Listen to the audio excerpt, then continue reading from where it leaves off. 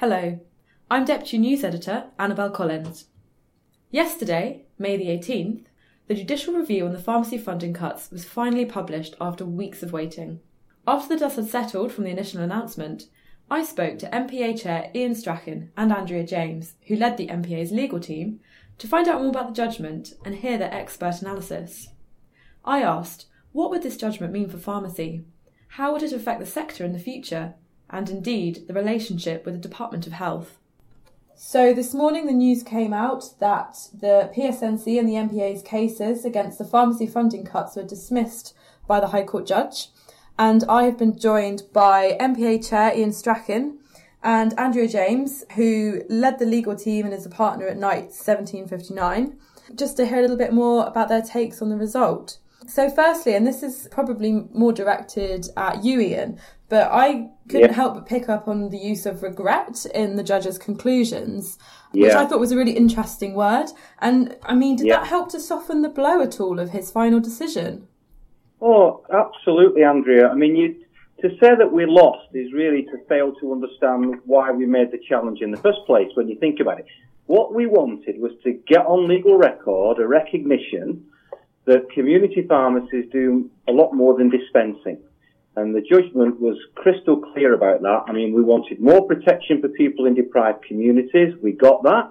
We wanted to expose the deep flaws in the government's approach today. We achieved that. We wanted to flush out into the open so that an honest discussion can take place between all sides based on what the government actually believe is to be true. And we are now in that place. And it's an opportunity now for pharmacy leaders and the Department of Health to seize that chance.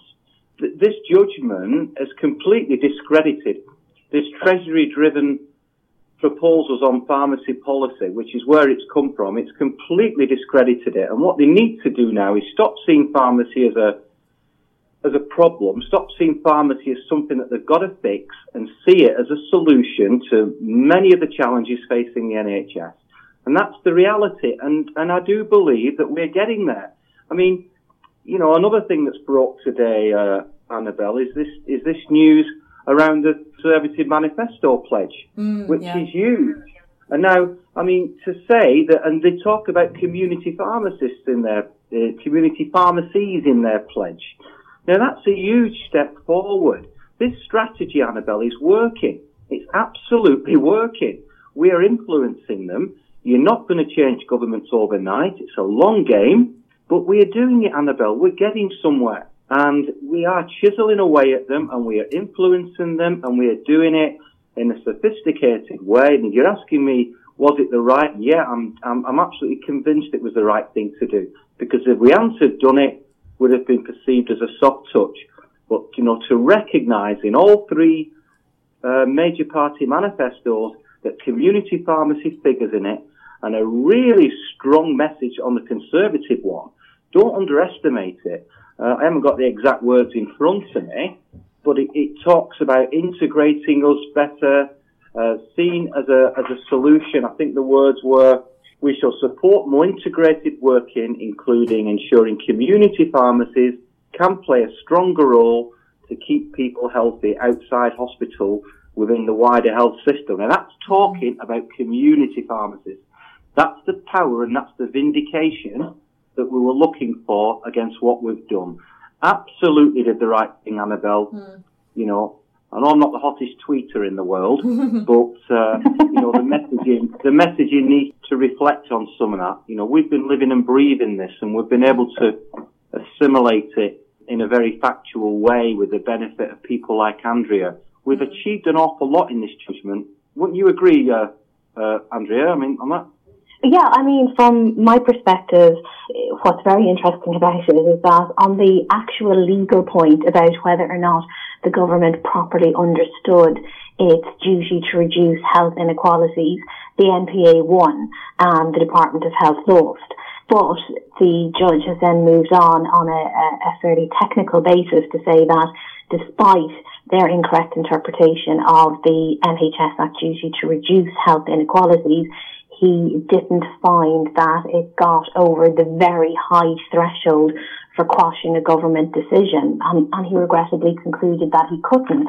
But certainly some of the very important messages that the NPA were particularly keen to get out there on behalf of members around the full range of services provided by community pharmacies, which go way beyond dispensing, and about key people like Jeremy Hunt and Mr. Hammond not having a clue what community pharmacies actually do, and indeed even how they're funded. Those have been recognised in the judgment, and it is very powerful and very helpful from that perspective. We need to be clear about this, that this is not a good judgment from the Department of Health perspective at all. Oh, really? And why specifically do you think, from their perspective, it reflects badly on them? Okay, so firstly, the judges said that in terms of their interpretation of the Section 1C NHS Act duty to reduce health inequalities, they didn't get that right. They misunderstood it. Mm-hmm. And he rejected their argument about exactly how onerous that duty is and what they were obliged to do. And then in terms of some of the wording used by the court, the reality is that High Court judges don't use how would I phrase this? They don't use very emotive terms in general, but some of the terms that have been used in this judgment are extremely critical. Let me pick some out for you. Let me think. At one point, he says that the Department of Health actions were regrettable. He said that their actions were worthy of blame. He said that their actions were deserving of criticism. In terms of High Court judgments, that is very strong language. And it is highly critical of them. And of course, the court has also recognised the fact that both Philip Hammond and Jeremy Hunt gave incorrect information to Theresa May and have never explained how they did that. Was it an error? Was it something more sinister and deliberate? Those questions fall to be answered. And do you think they will be answered in due course? I doubt it, because there's no good explanation. So either you're the Secretary of State for Health and the Chancellor and you didn't understand, which is not acceptable, or you're the Secretary of State for Health and the Chancellor and you deliberately misled the Prime Minister, which is equally unacceptable. So I doubt they'll be wanting to say very much about this at all, frankly. And kind of on the point about kind of the specifics in this document, there's actually a paragraph, I think it's paragraph 48. The judge makes a point of saying, I think it was, there's no difference in having regard or due regard, which is something that I think the NPA have flagged up in how this case could be viewed in the future. What impact could this have on other cases, and has this set a legal precedent?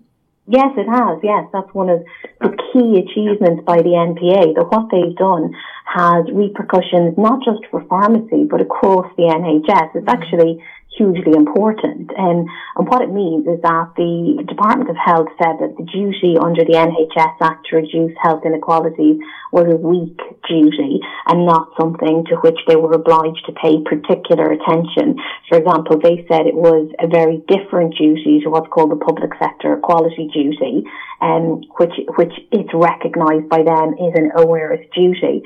So they argued that the NHS Act obligation to reduce health inequalities was, as I say, not a very robust duty at all, and the judges said they got that quite wrong, and that it is equally as onerous as the obligation to what's called the public sector equality duty. So that does have repercussions for the weight which the government will have to attach to the duty to reduce health inequalities when they're making future decisions. That's a huge thing, Annabelle. I mean, you can't underestimate that. What that's effectively saying is that those people who are vulnerable, it's always been the poor sister in a way, hasn't it, to the public sector equalities duty, which we talk the protected characters, but now it's been elevated up there to that recognition, which means he has got that serious regard for it, and it means that the vulnerable, the elderly, the infirm, the people who haven't got a stronger voice have now got a stronger voice. Who had a weaker voice have got a stronger voice to be able for their voice to be heard. And I think that's a huge step forward, and it's this judgment that's made that possible. I mean... No, I was just going to say that's actually the big news from this judgment, but because it's quite a techie lawyer point about the correct interpretation of a particular section of the NHS Act, I don't know how widely that will be picked up. But in legal terms, this is very important. It has set a new legal standard. No, I think that's really interesting. And do you think the judge did this, excuse my ignorance, but do you think he did this knowingly? Like he wanted he knew, and he recognised within his judgment, because it was something that the NPA's leading counsel, David Locke, put to him. He recognised that this was the first time the High Court was having to adjudicate on the remit of that duty. So this isn't, an erroneous or incidental little thing that slipped in. This is, for us, this is the most significant part of the judgment. And have you had a chance... Oh, no, sorry, Ian, you go. No, I was just going to go back to a point that Andrea mentioned a little while ago. It was about smoking out these secret plans, or was it you, Annabelle? I can't remember. But it was about the judge was asking serious and probing questions of why Hunt sent this inaccurate letter to the Prime Minister. And Secretary of State for Health knew or should have known. So, Annabelle, it does ask the question. You're a journalist. You can play a role to help in that. You can ask those questions, because there is certainly questions to be answered there, absolutely. And I noticed also the reference to the Industry Insider within that, which is quite interesting. I think I felt like his language. He said this exercise was less than satisfactory, and that seemed to me quite a strong statement. Yeah, it is. As judicial language goes. Andrea, the modelling that was done to arrive at this 15% figure of margin was totally refuted, I think I'm right in saying. I mean, the judge confirmed it should never have been submitted. It's been entirely discredited. The financial analysis that underpinned the 15% has been totally discredited. It's a huge revelations have come out of this, and there were things that you'd expect us to say, but for the judge to refer to them in his judgment is huge. And the fact that there was a large recognition that pharmacies got a much larger stake in primary healthcare provision, and that we do far more than dispensing. I mean, I'd have settled for that as an outcome, in terms of the fact that they can no longer play the record that we are just doling out medicines, that our role is far more integral to support and advice and reassurance and care. And that absolutely fundamental role means that we are part of the fabric of people's lives, as we've said for years. There's some huge stuff in there in this 40 pages, Annabelle, and that's perhaps a frustration, because at this point that it's too early for, in general, people to have digested it and really understood the consequences of this judgment. Well, do you agree with that, Andrew? Yeah, I think that's a fair comment, because, as we've mentioned, one of the hugely important points is around the law that has been made in relation to the duty on the government to reduce health inequalities. And that is a fairly, I think I've referred to it as a techie lawyer point. I think that's something that people will pay a lot more attention to and will consider more over the coming days, because the initial news that people want to hear is just, did the PSNC and NPA win, or did they not? Are the pharmacy cuts being reversed? And it's actually a lot more subtle and of much broader importance, really, than just that black and white question. No, I think that's a really good point, because I think on first glance, as a community pharmacist, it could be so easy to be disappointed, but then when you actually look into it and realise, the legal precedent has been set, and the language of the judge, and his comments on the Department of Health are really revealing, and hopefully people will be comforted by that. And so I mean, to be honest, sorry to cut across you, Annabelle, I was just going to say, in terms of people being comforted, from our perspective, what's actually important is the impact of this on the Department of Health and how they behave towards the sector going forward. And certainly, being in the Department of Health today and reading this will be a deeply uncomfortable experience. And I think what's a lot more likely to be achieved is that the Department of Health will engage with community pharmacy in a different way going forward. And, this has certainly been a shot across their bows in terms of the unacceptability of the approach they started out with back in 2015 and have taken to date. And I think the fact that there will be a different relationship going forward is reflected even in the inclusion of community pharmacy in the party manifesto that's come out today. So I think really, although bringing comfort to members is, I'm sure, important from the MPA's perspective, this is actually more robust than this than that, and should have tangible impact for the sector going forward. Somebody asked me, Annabelle, this morning, was it worth it, Ian? I got a call off one of my people, and the simple answer to that is yes. You only have to imagine what the position would be now had we simply rolled over at the start of all of this and accepted the cuts and the broad policy towards community farmers. I mean, would have been seen as a soft touch, and the Treasury would be back for more and more and more. And instead, there is an opportunity to change course, and that's what happens next. We've got this golden opportunity to talk constructively with the government about a better long-term policy towards community farmers. So the ball's in their court, Annabelle, and they have a chance to enter into some meaningful dialogue with pharmacy leaders now about a better path. And they'd be absolutely foolish to miss that opportunity, because the judge has made it plain that their approach today has been far from satisfactory. He was critical. He apportioned some of the blame to this for the way the Department of Health have gone about it. And do you think the Department of Health can rebuild its relationship with pharmacy? Do you think is it broken for good, or is there something that can be done to repair it? No, it's not broken for good. They've seen a different style. They've seen a different way. They've seen community pharmacy as a sector come together and not be prepared to put up with this and take this, and not to be told what the strategy for pharmacy looks like. We want to be engaged with frontline pharmacists, involved in finding the solutions to this. So, no, of course they can. They're big. As Andrea said from the onset, it was a huge bar to overcome a financial decisions, I understand, in government against judicial reviews. That, but the hope is there. The strategy is right.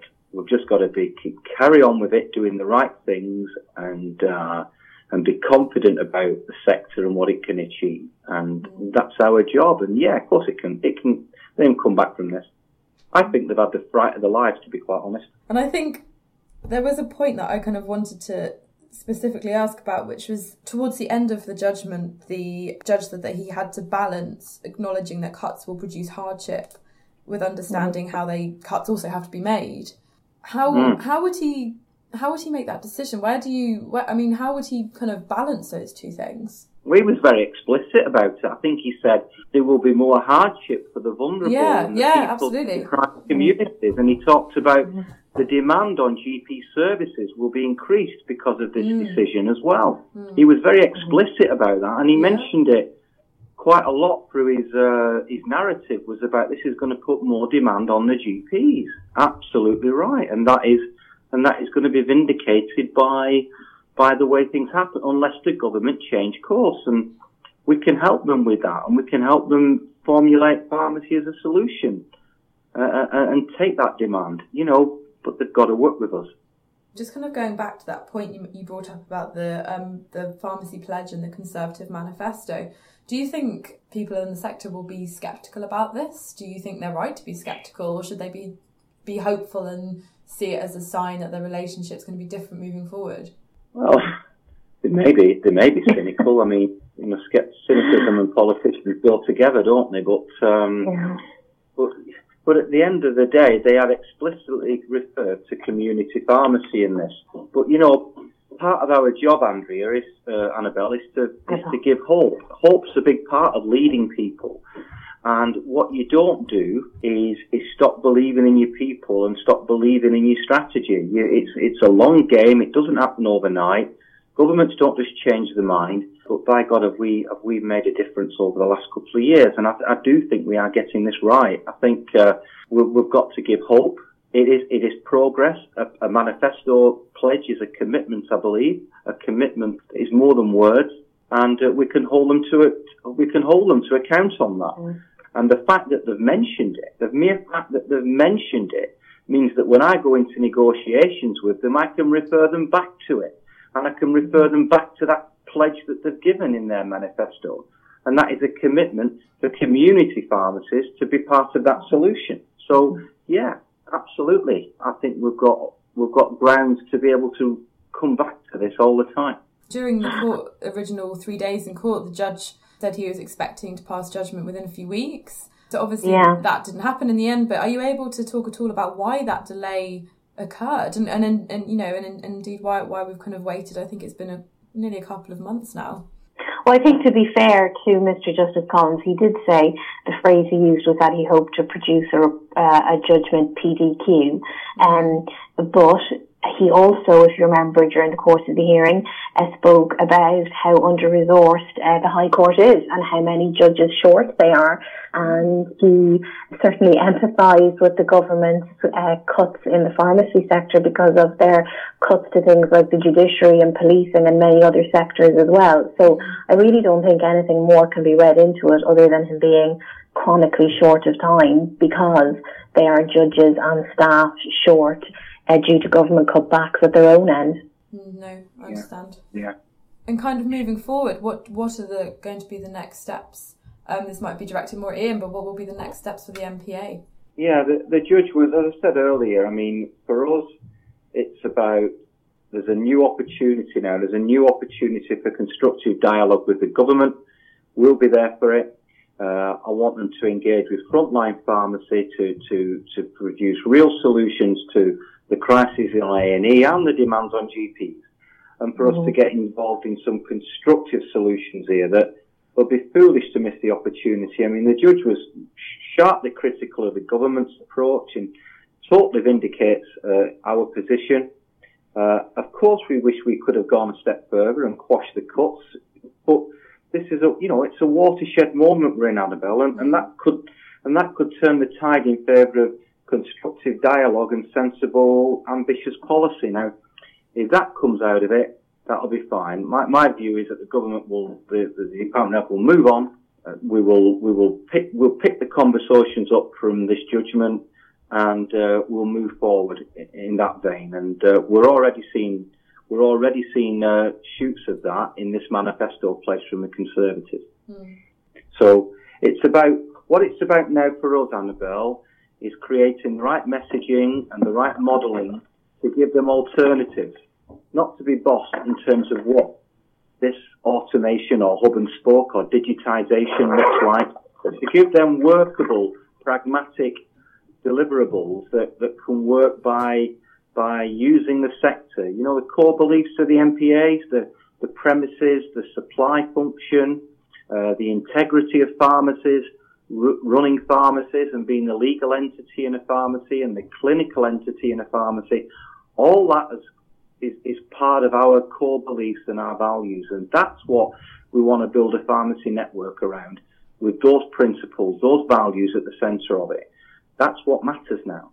And I do think we've made progress on that, and this judgment has helped in that. So, although I do understand the disappointment, I do get that. The reality is that this judgment has brought us a lot closer to achieving what we want than people right now think. And I think when the dust settles and people truly understand the words of the judge, I mean, he actually said it's with regret that I cannot properly quash the decision. I mean, that's a huge thing to say, I think. No, absolutely. And I think that word really jumped out to me as well when I first read the judgment.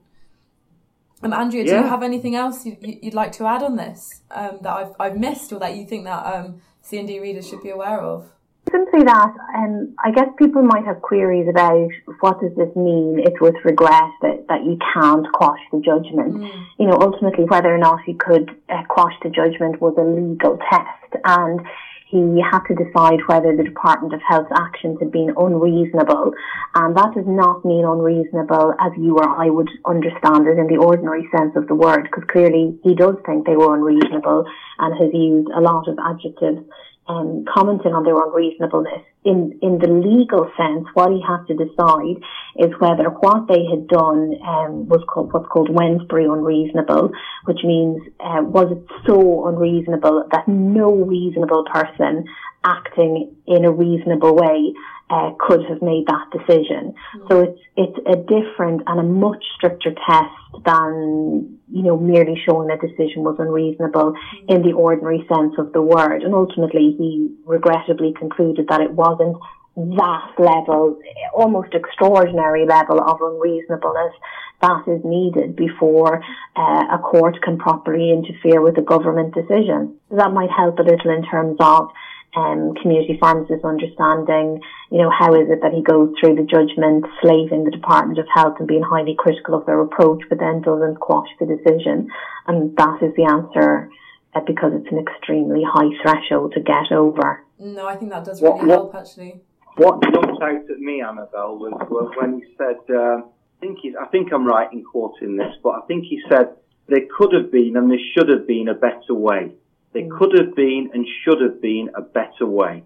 And it's time for the DH now to sit up and listen. And that's what I keep coming back to. And I think that's really important. And it's not been picked up yet because people haven't had a chance to read all these 40 pages. Some of us are more privileged in that way have had that chance. Yeah. But, to say you could and should have been a better way is a huge thing to say.